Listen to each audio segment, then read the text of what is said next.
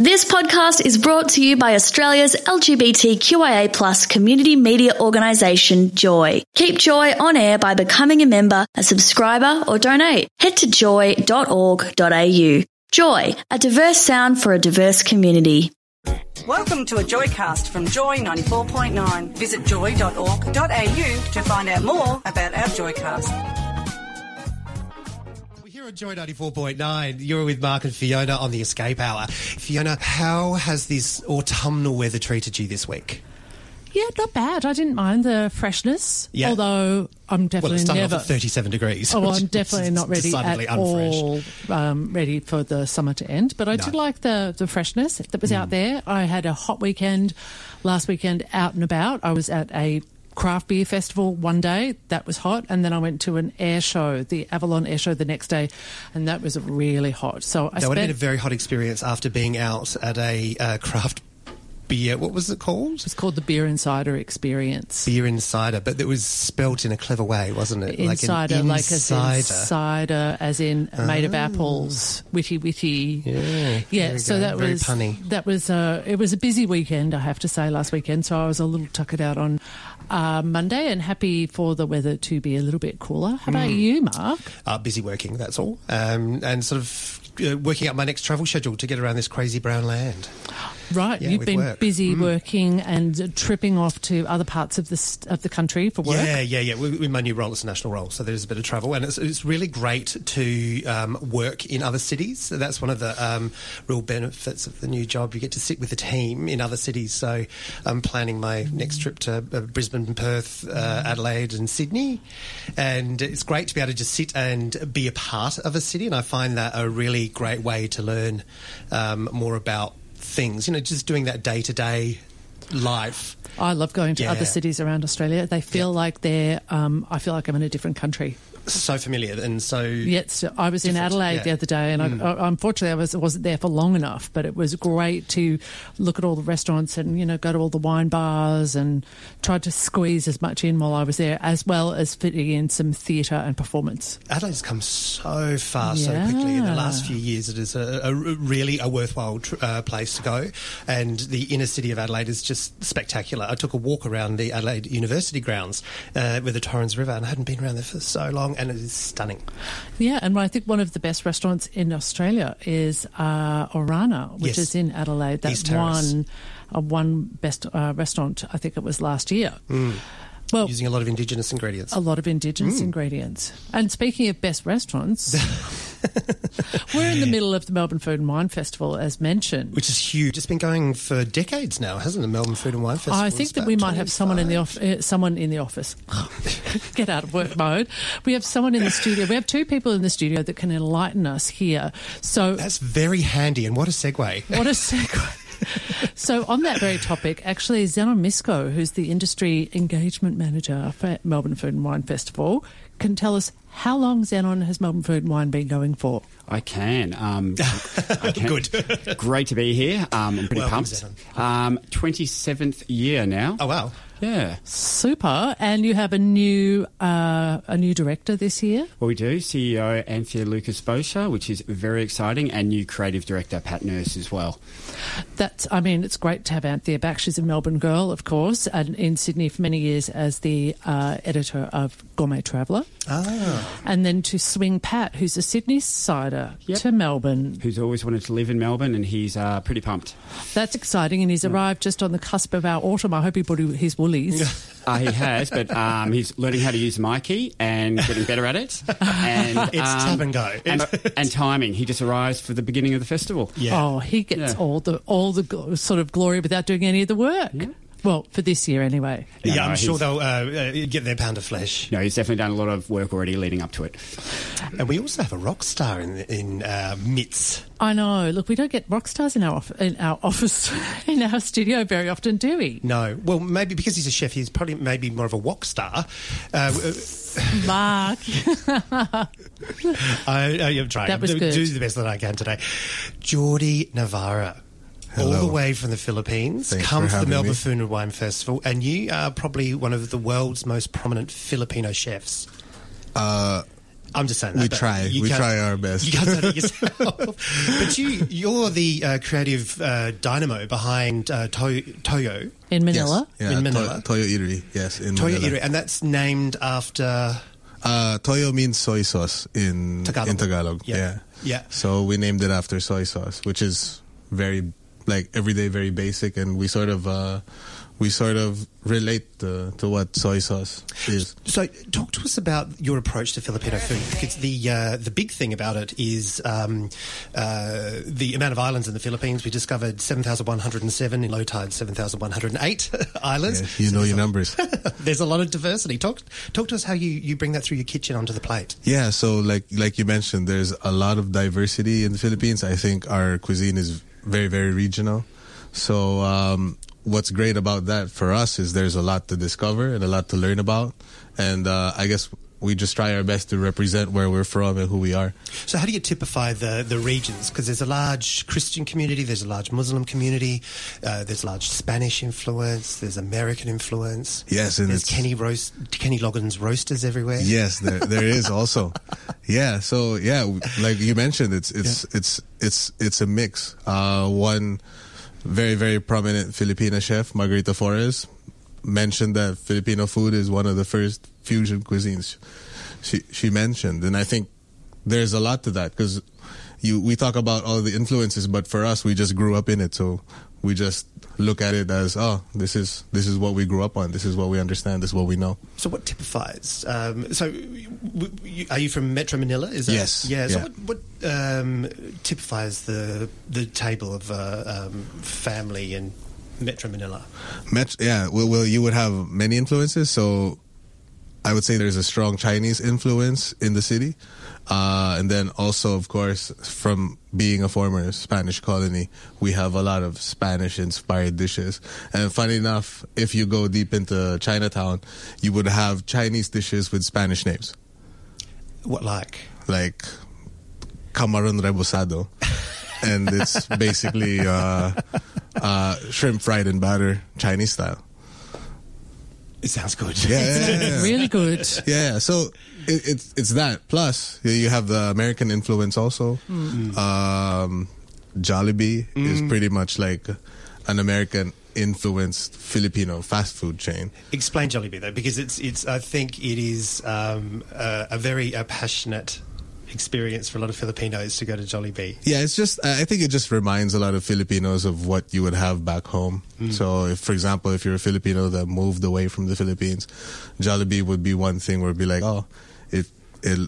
I remember this from back home. It's basically like burgers and fried chicken and things like that with, I guess, more of a Filipino taste.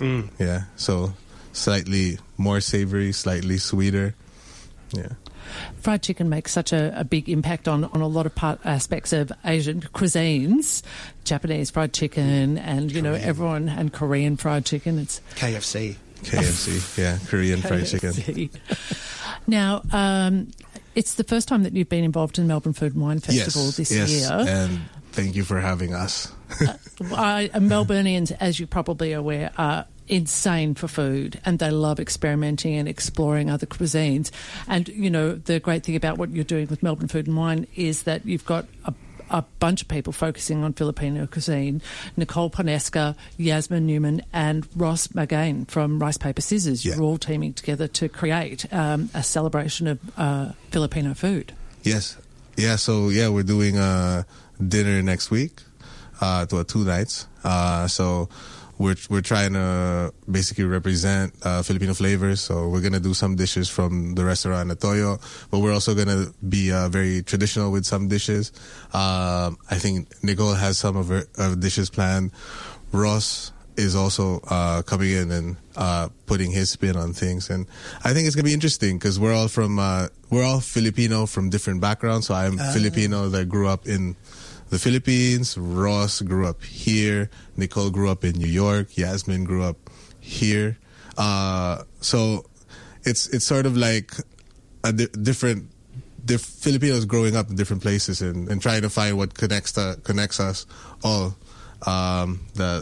Those flavors. So what are the key flavors that you can share and bond over I think generally you would say Filipinos have a very sour flavor profile. So we have a lot of sour notes, from fermented sour to fresh sour. So for example, you have kinilaw, which is like cooking with acid or altering textures with acid. That could be anything between fermented acid like vinegar to more fresh acid like citrus. So we have that range. Then we also like very savory notes. So hence soy sauce and fish sauce we call patis. Right. Oh goodness, it sounds so good. Yeah, and so the proteins. What typifies Filipino proteins? Well, that gets regional also, but generally, since we're talking about 7,107 islands, You've got to have a so coast. we generally we're very seafood based. So you'd see that most of the time. So for example, at the restaurant, we would have a harder time catering to someone with seafood allergy than it would with I don't eat meat. We're like, okay, that's cool. So chicken as well? Is that chicken? so chicken and seafood. Chicken, seafood, beef and pork is a big thing. Pork is big. Pork. Okay. Pork. So that's basically like we call fiesta food, like fun family food. Like celebration food.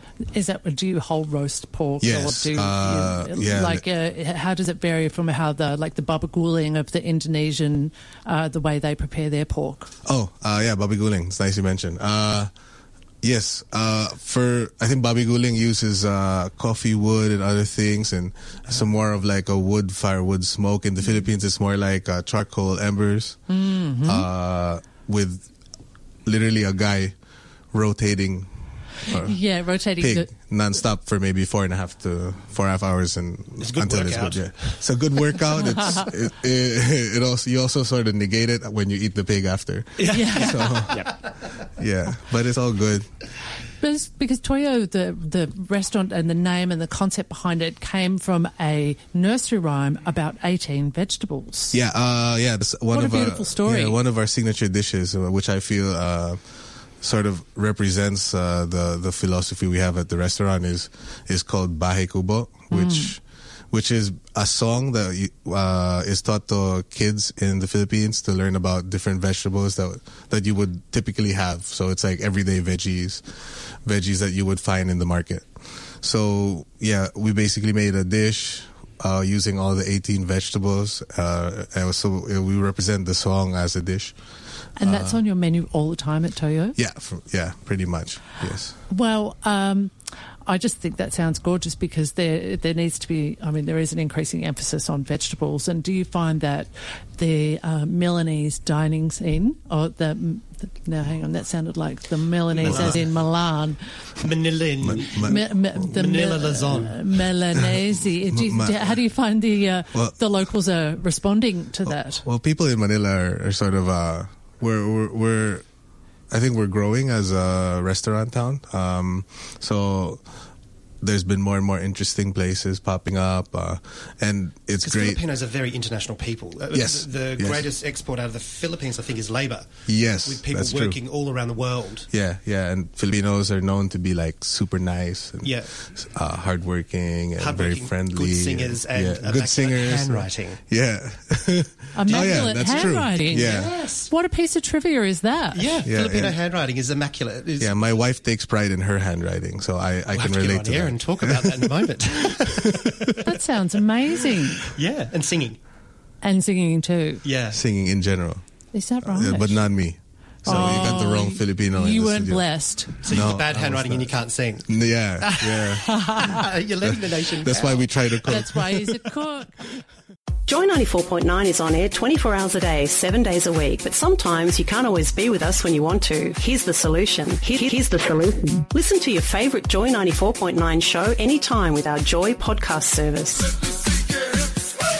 Our team of over 30 volunteers pick out the best bits from around 60 programs that Joy airs each week, made available to you for free download. To find a podcast of your favourite Joy show, search for us in the featured providers section within the iTunes store, or find them on the Joy website, joy.org.au. Joy Podcasts. Any show, anytime, joy.org.au. You are on Joy 94.9. It is the Escape Hour, and we're talking all things Melbourne Food and Wine Festival, which is happening when? Now.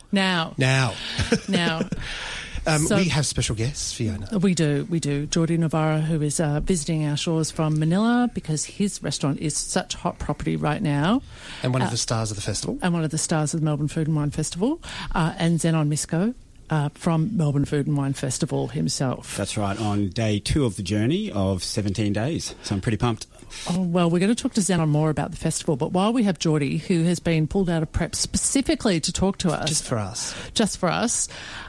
Your journey to becoming a chef, you didn't start out that way. No. So basically you screw up other things and then you end up cooking. But I think it's a very noble profession. Yeah. People eat every day. I think that's what's most attractive about it. Is like it's very basic. Like you cook and then someone eats and then they like it or not. But you've got to be. It's very philosophical. It is, but I think that you have to be. It or they don't. You have to be inspired, though. I mean, and you've got to stay inspired, and you've got to bring inspiration to the table and to the kitchen every single meal, every time you're cooking. So, I mean, that in itself is what makes, I guess, a great chef. And also, may I mention that your restaurant, having only been open for, 2.5 years, is, being listed as one to watch in the 50 best restaurants in Asia, which is no small feat. No, that's a huge accomplishment. Thank you. Yeah, we're just. I'm glad you're better at cooking than I am at words. No, I think we can. But yeah, it's amazing. Like we started out just wanting to represent where we are, where we're from, representing Filipino cooks and Filipinos in general. Shout out to everyone. Shout out, mabuhay. Yeah, mabuhay. See,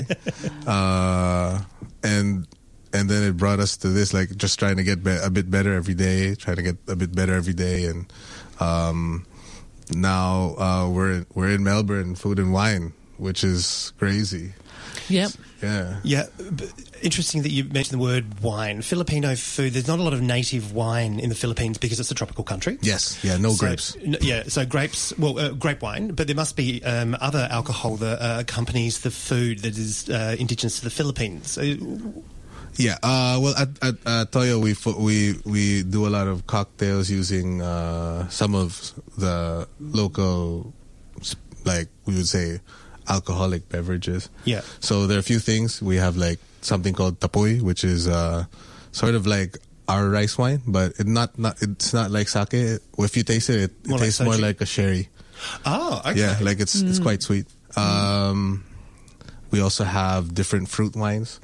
So Bignay, which is like a berry, and everyone. Well, we have this climate where everything sort of ferments. So after a while, you can you can get an alcoholic kick. Wow, so you make it out of anything. I would like to ask Zenon while he's here. What inspired? Where is the inspiration from the Melbourne Food and Wine Festival's point of view to bring Filipino cuisine to the forefront? Great question. So Melbourne being such a brilliant city, multicultural, I mean, we really do reflect so many cultures, which is a wonderful asset of ours. And it all started actually a bit over a year ago when I met up with a Filipino collective, a very, very talented and enthusiastic group of girls under the banner of Entrepreneurs. Love their energy from the moment we met. I think we had an awkward meeting when we first met, when I was meant to be paying for coffee, but they went up and bought their coffee before we met. But anyway, it all got sorted out. And they brought this whole idea of we want to talk about barrio, the idea behind neighbourhood and community. And we want to raise the profile of Filipino cuisine in Melbourne and do it during the Melbourne Food and Wine Festival. So immediately we just bonded, connected, loved their energy, and from there it just sparked into a whole range of international talent that is coming over, into dinners at Rice Paper Sister, into integrating them into our workshops at the House of Food and Wine, which I'll talk about shortly, and just to really talk about Filipino cuisine, which again, I'll have to be very honest. I love my food. I eat all over Melbourne. I love all foods and all cultures, but I haven't had a lot of Filipino cuisine. So I'm looking forward to diving in and trying a bit. And I'll be there on Wednesday night. Very lucky enough to be there, and I can't wait. Oh, thank you for coming out. The ringing endorsement. And what? The ringing endorsement. Yes. Geordie, during a cooking lesson about Filipino cuisine, what would be some of the basics that you would be instructing people? We're very much into condiments. Eating. So whenever there's a dish, there's always something you should eat it with. So we're gonna try and bring out a range of condiments. So it's sort of like a nice range of flavors that you would sort of see if you go to the Philippines, like typically. So you were talking before about there's a lot of savoury, sour that goes with that. So is that the typical of the condiments? Is it a lot of chili based, or is it salt? Is it acid? Is it pickles? Pickled? Fermented? Yeah, there's a range. So sometimes it's just as simple as fish sauce and citrus. We have other condiments like fermented shrimp paste and things that sometimes it's just as simple also as vinegar with chilies. Yeah. So we're gonna try and bring out these dishes that you're gonna have a range of condiments that you would have. But I guess you don't make the condiments; they tend to be commercially made because of they sound complex. Well, or am I wrong? We actually at Toyo we try our best to make all the condiments. So right. So sorry, not at Toya. In general. Yeah, in general, like a Filipino home. At the home, yeah. Because for example, soy sauce or vinegar, if you make it, take you a few months, right? Yeah. Yeah. So but there are a lot of things that you can certainly make at home. I mean, I remember as a kid making mint sauce for the lamb, and my grandmother would have the mint jelly in the jar, but my mum would just make it with lemon juice, sugar, vinegar, and mashed up mint. And that was mint sauce. You can do a lot very simply. Yeah, it's the fermented ones and the more brewed things that seem quite complex. And not a thing you'd buy at home. You buy. Yeah. Also, there are like quirky things like banana ketchup, things like that. Oh, banana ketchup! Talk to us about banana. Oh my gosh, that sounds wild. Yeah. What does that taste like? It's sweet and sour like normal ketchup, but with bananas. So I can't imagine it. We should come down. Yeah, I think if you want to know more about banana ketchup, I think that could be really divisive. Banana ketchup. And what about from an ingredients point of view? I mean, is there any sort of like key ingredients or vegetables that will be part of that conversation? Generally with Filipinos love garlic, so that's probably something you will for sure encounter. Garlic and onions,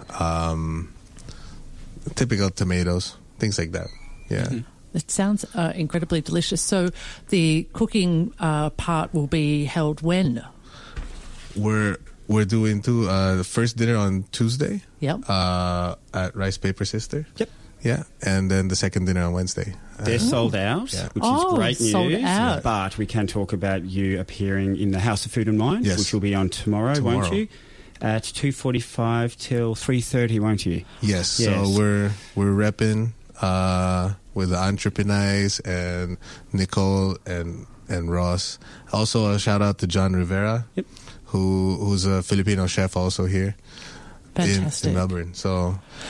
Well, thank you, listeners. There it is. You don't have to go to the fancy sold-out show. You can come down to the House of Food and Wine, which is down in the Acker Forecourt. Is that correct? Malthouse Theatre. Malthouse Theatre, which is on South Bank, Sturt Street. That's right. Sturt Street. Give yourself some extra time to get down there, listeners, because there is roadworks along there. But it's a fantastic setup that you've got for Melbourne Food Wine for the House of at the House of Food and Wine this year. You're listening to a Joycast from GLD, TIQ community radio station Joy 94.9. Fabulous Geordie. He was so lovely. Yeah. And He's Philippine cuisine. Yeah, well, top 50 restaurants in Asia is a big call. So it's a big honour to have him in the studio. It was very exciting, and we thank the team at Melbourne Food and Wine Festival for helping us out. And look forward to seeing some more promotion of Filipino food, because every other Asian culture seems to be so well represented, from the high street to the highest level of cuisine, whether it be Japanese, Chinese, Indonesians are a little bit underrepresented. Malaysia is a bit under, but they're there, you know what I mean? And I'd love to see Filipino food more represented. But you know who can tell us how that's going to happen? Zenon Misco. Zenon Misco. Hi there. Who's our guest from the Melbourne Food and Wine Festival. Thank you for having me. So take us back. You were mentioning before this story about how you met some Filipino chefs. And the Philippines is a country where there's a huge diaspora. There are Filipino people all over the world working. It's their biggest export is labour. When we look at how Filipino culture has impressed itself on other countries, it doesn't seem to have had the same carry through from a cuisine perspective as Chinese, Japanese, Indian, so many other cultures, and Korean is having this big surge in popularity at the moment. But you were talking to Filipino chefs and getting them together. Yeah, it wasn't Filipino chefs. It was it's a group of girls. The entrepreneurs. They were very passionate about Filipino cuisine, and their idea was to bring over some Filipino chefs to then create some awareness. And so they were Filipino people of Filipino heritage who were interested in. So they from a range of backgrounds as well. Right. So corporate backgrounds, food background as well. Okay, so they decided that this would be a great thing to add to the Melbourne Food and Wine Festival, which you obviously embraced. Absolutely. So we are all about promoting Victoria and Melbourne, local produce, but we're a global festival as well. And we're all about, inviting the world to be a part of it. And we thought, there have been a sprinkling of Filipino events in the past throughout our 27-year history, but we thought, no, 2019, I think this is the year we're going to actually, really embrace it and get it out there. What other cuisines and other chefs have been represented from around the world at Melbourne Food and Wine Festival this year? Okay, if we go into that, we have cool. So look, it's a good segue into the House of Food and Wine, but every year we do invite international chefs and to come over and be part of our program. This year we've got a range of chefs coming in from Copenhagen. We've got chefs coming in from Hong Kong. We've got chefs coming in from Singapore. So all around the world. So, yeah. And, of course, they want to come to Melbourne because Melbourne has, I don't know how it happened, but Melbourne has a reputation worldwide as being a fantastic food city. It does. I think you both believe that, don't you? We do believe that. Yeah. But, I grew up in Melbourne in the 1980s, and I know that there were some amazing restaurants back there, and we had some incredible restaurant pioneers that, set it up. But it was certainly a restaurant industry back then, which was really for a select few.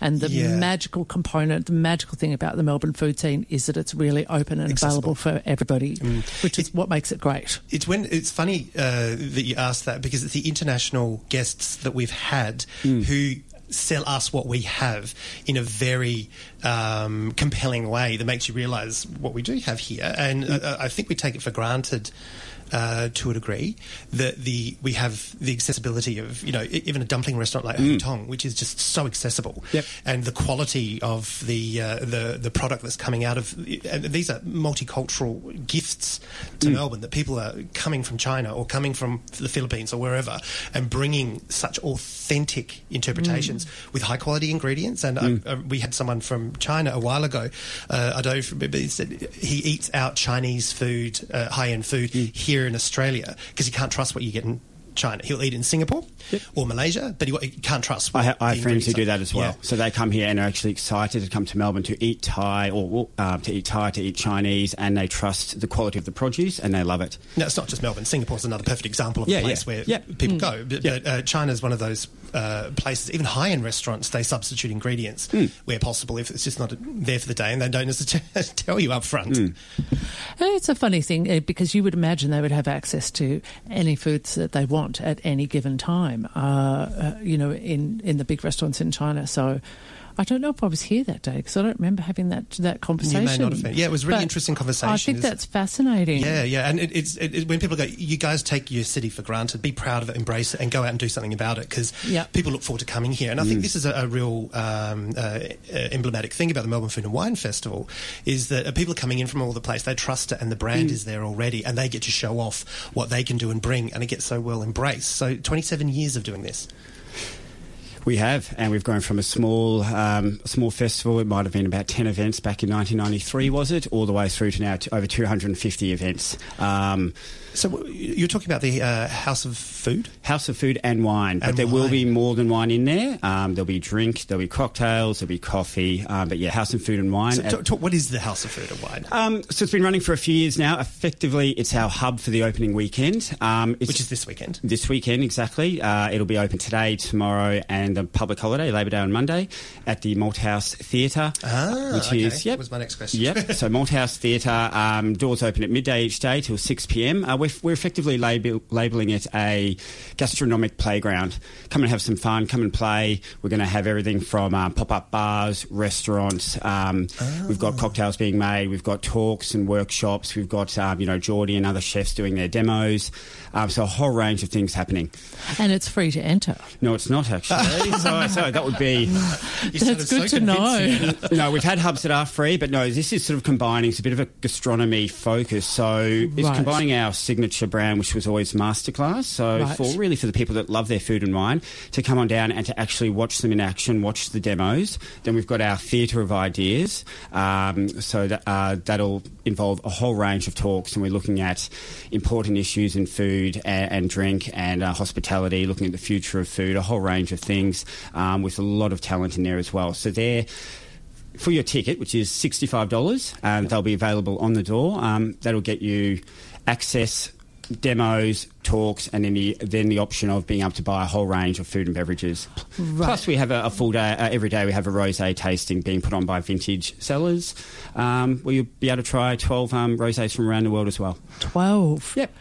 Well, that's for like 12 noon till 6. Yes. So it's a lot of stuff you could pack in for the price. A lot. There's a lot happening in there. I can just go through a bit of it now, but effectively it's going to be fun. There'll be a bit of entertainment. Come on down. We're going to have...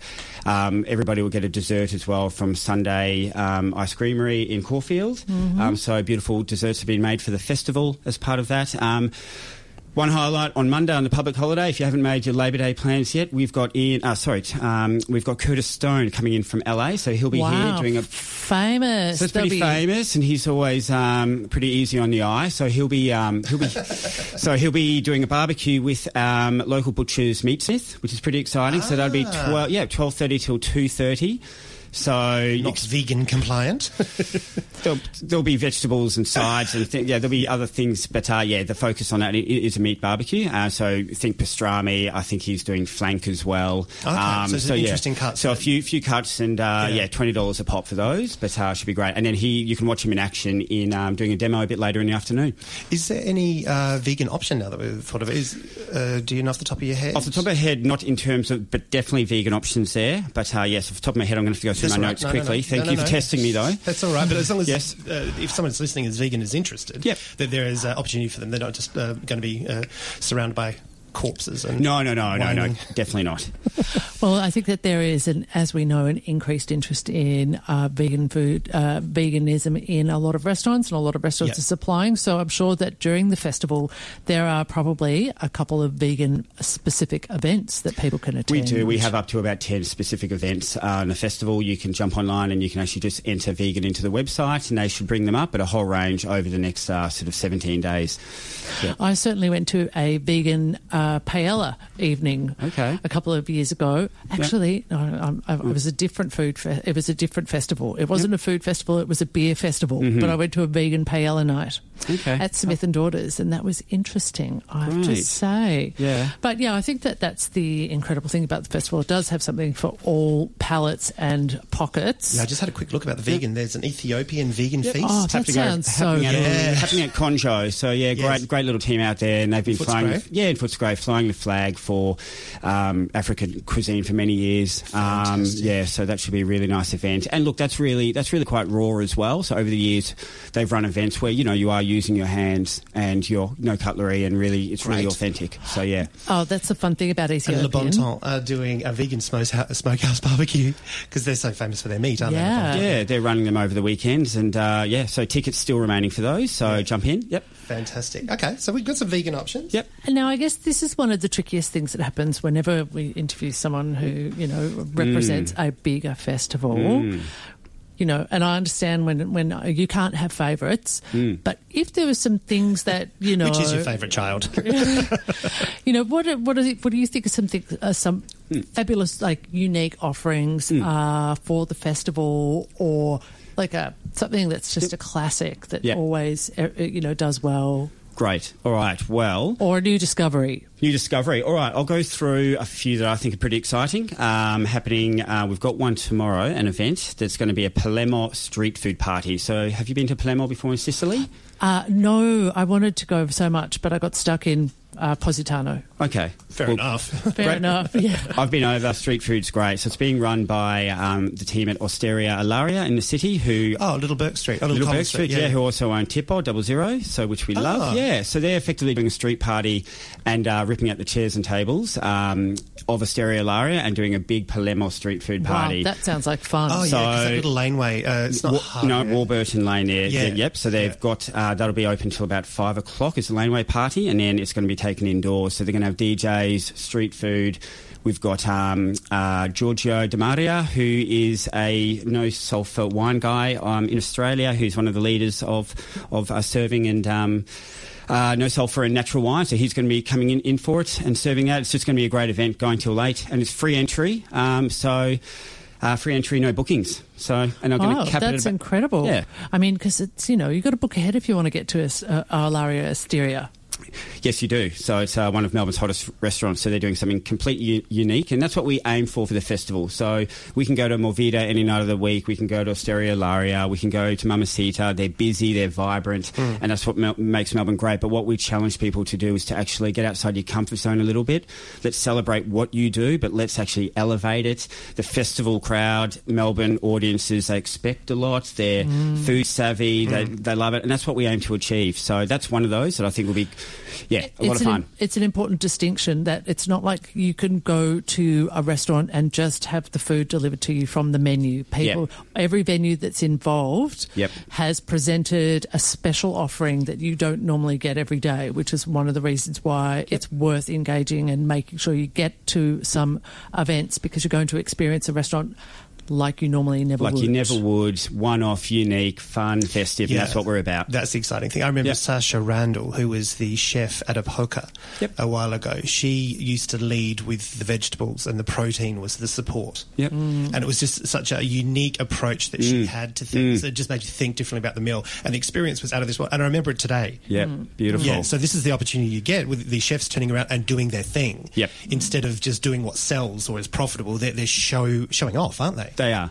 And further to that event, and then I'll move on from it, but we've also got Pasi Petanen from Sydney as well, so great chef who's coming in for it as well with Giorgio, so it's going to be a lot of fun. So he'll be teaming up with Andreas from Osteria, and they're going to be doing Palermo street food, so it's going to be kind of fun. So I think I'm going to pop in as well. And what's next on your list? What is next? Okay, a bit more high-end. We've got Attica, as we all know, one of our most celebrated restaurants. Glen Huntley Road. Yes, and what are they doing? It's going to be Anarchy at Attica. So, yeah. Oh, my God, that's the last place where you would expect anarchy. Because it's so reserved. I mean, all the anarchy's on your plate. Yes, it's elegant. I think but the atmosphere is restrained. It's serene. It's very serene. That's a nice way of putting it. Yeah. So anyway, again, heightened, unique one-off for the festival, and the team at Attica, they're going to be cooking for their chef Ben Shuri and the diners. So he's going to be seated, and they're going to be cooking for him. So we don't know what to expect, but we are pretty excited as well. So. It is for sale. Tickets are available. Not many, but I would urge you to jump on if you want to be a part of that, because that won't happen again. Yeah, that sounds really wacky. What, Cool. does Ben not trust his staff? Oh, you can pick that up with Ben and the team. I won't jump into that. Cool. I think you trust them very much. Yes. It's a very good team. Do I have time for a couple more quickly? or not? Yeah. Oh, we've got definitely. tons of time. Well, 12 minutes. Okay, cool. All right, a quick couple of pop-ups that are happening up at Press Club and at their at their experimental kitchen next door. I'm not sure if you know it, but it's a little bar in there. I've seen it as I pass by, and I'm like, what's in that little hole in the wall? Yeah, that's where they innovate and do a bit of testing and, so they've got a couple of pop-ups during the festival. One is going to be a souvlaki pop-up where they're going to be doing 3 different souvlakis on 3 different nights, really innovative, focusing on Victorian produce. So that'll be happening for about $38 or whatever it is. That's happening, and they're also doing... So we're not just talking about a suva wrapped in alfoil. We're talking about... Which is fine, depending on what time of night or morning it is, but yeah. But we're talking about something a little fancier than that, I'm sure. What are they thinking of, or is it a surprise? It's going to be a bit of a surprise, but we can definitely trust that team that they're going to deliver, and you'll get a drink with that, and you'll get chips as well. But they're also doing a Greek dessert pop-up as well, looking at donuts. So they're going to be doing some savoury and sweet donuts. With the powdered sugar. All of that, yeah. So arranged with a cocktail as well in there, and that's going to be another only for 3 nights as well. That'll be happening. So, So I'd urge you to, get a spot there. Now, Zen, you've been working for Melbourne Food and Wine Festival now for, is it 5 or 6 years? I'm going into my 7th festival. Can you believe it? Wow. That is incredible. And you've had such an impact on the direction of the festival.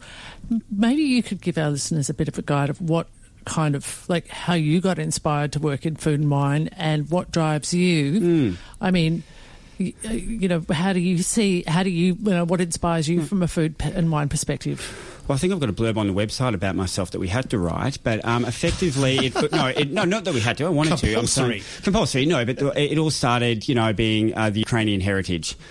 So we grew up with my parents were born in Ukraine and migrated after World War II, and food was central to the way we lived. We were always around the table. Then my mum ended up having 5 boys, my mum and dad, who love their food, each one as much as the other. So we just love to eat. We were brought up around food, around cooking. And then I was always very passionate about food and eating out as well, not just cooking at home.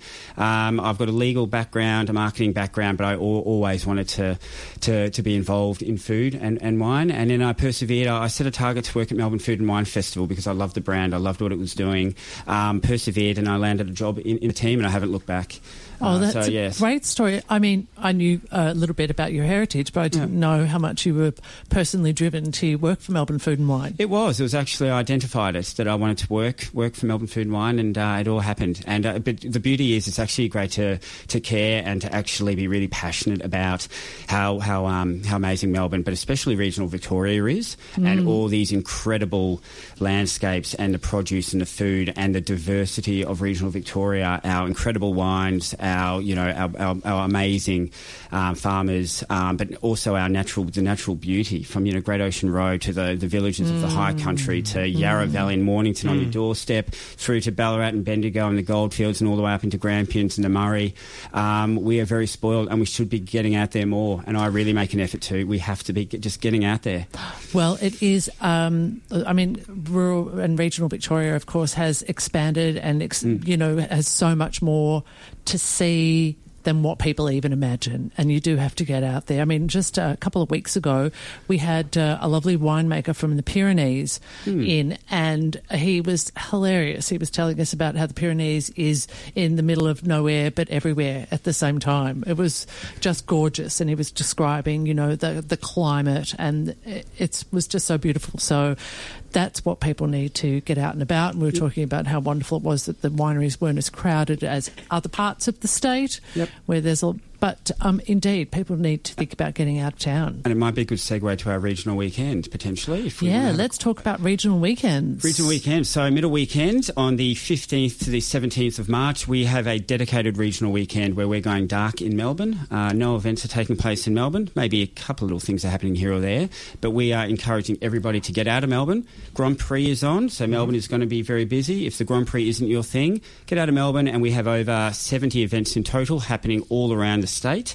kicking off on Friday at midday with 19 long lunches happening by the beach, riverside, near the mountains, farms, wineries, you name it, through to a whole calendar of events taking place all around Victoria on that weekend. So I'll be getting out and about and putting together my itinerary as we speak, but I'll be getting out from Friday to Sunday. Well, you won't be able to do all those 19 long lunches, unfortunately. Yes. Which long lunch have you chosen to attend? Wow, I'm 50-50, and I'm not gonna say it out loud. I'm still not quite there yet. So don't commit. No, because they're that good. It's amazing because the great thing about them, each lunch is all about celebrating that region and that area. So through the winemakers, distillers, brewers, but also the chefs, the restaurants, the farmers, producers. So each lunch is for a minimum of 100 people, some of them for over 250. One long table, country hospitality. Even if you are working, take off that Friday, get out there, take friends, stay overnight, stay the Friday night, and then embrace that part of the world. You're listening to a Joycast from GLBTIQ community radio station Joy 94.9. We have Zen on here from the Melbourne Food and Wine Festival, who is just wrapping up on... Started today, right? Yesterday, yep. 17 days, just wrapping up your thoughts on where things were going. But there's other things you guys do too, right? Oh, yeah, over 200 of them, or 250. So they're all in my head. We have, so jump online, have a look. A lot of events every night of the week and day of the week. Quick things that may be of interest that are fun, accessible. We have our Cult Crawl and Bite program, which is all about progressive dining. I've done one of those once. It was super fun. Super fun. You get a little walk in between courses. You do. So 3 venues in one night. You have a bite and a drink at each. So if you just want to get out on a Monday or Tuesday night, or if you want to try a few new venues in Melbourne, I think it's a great opportunity.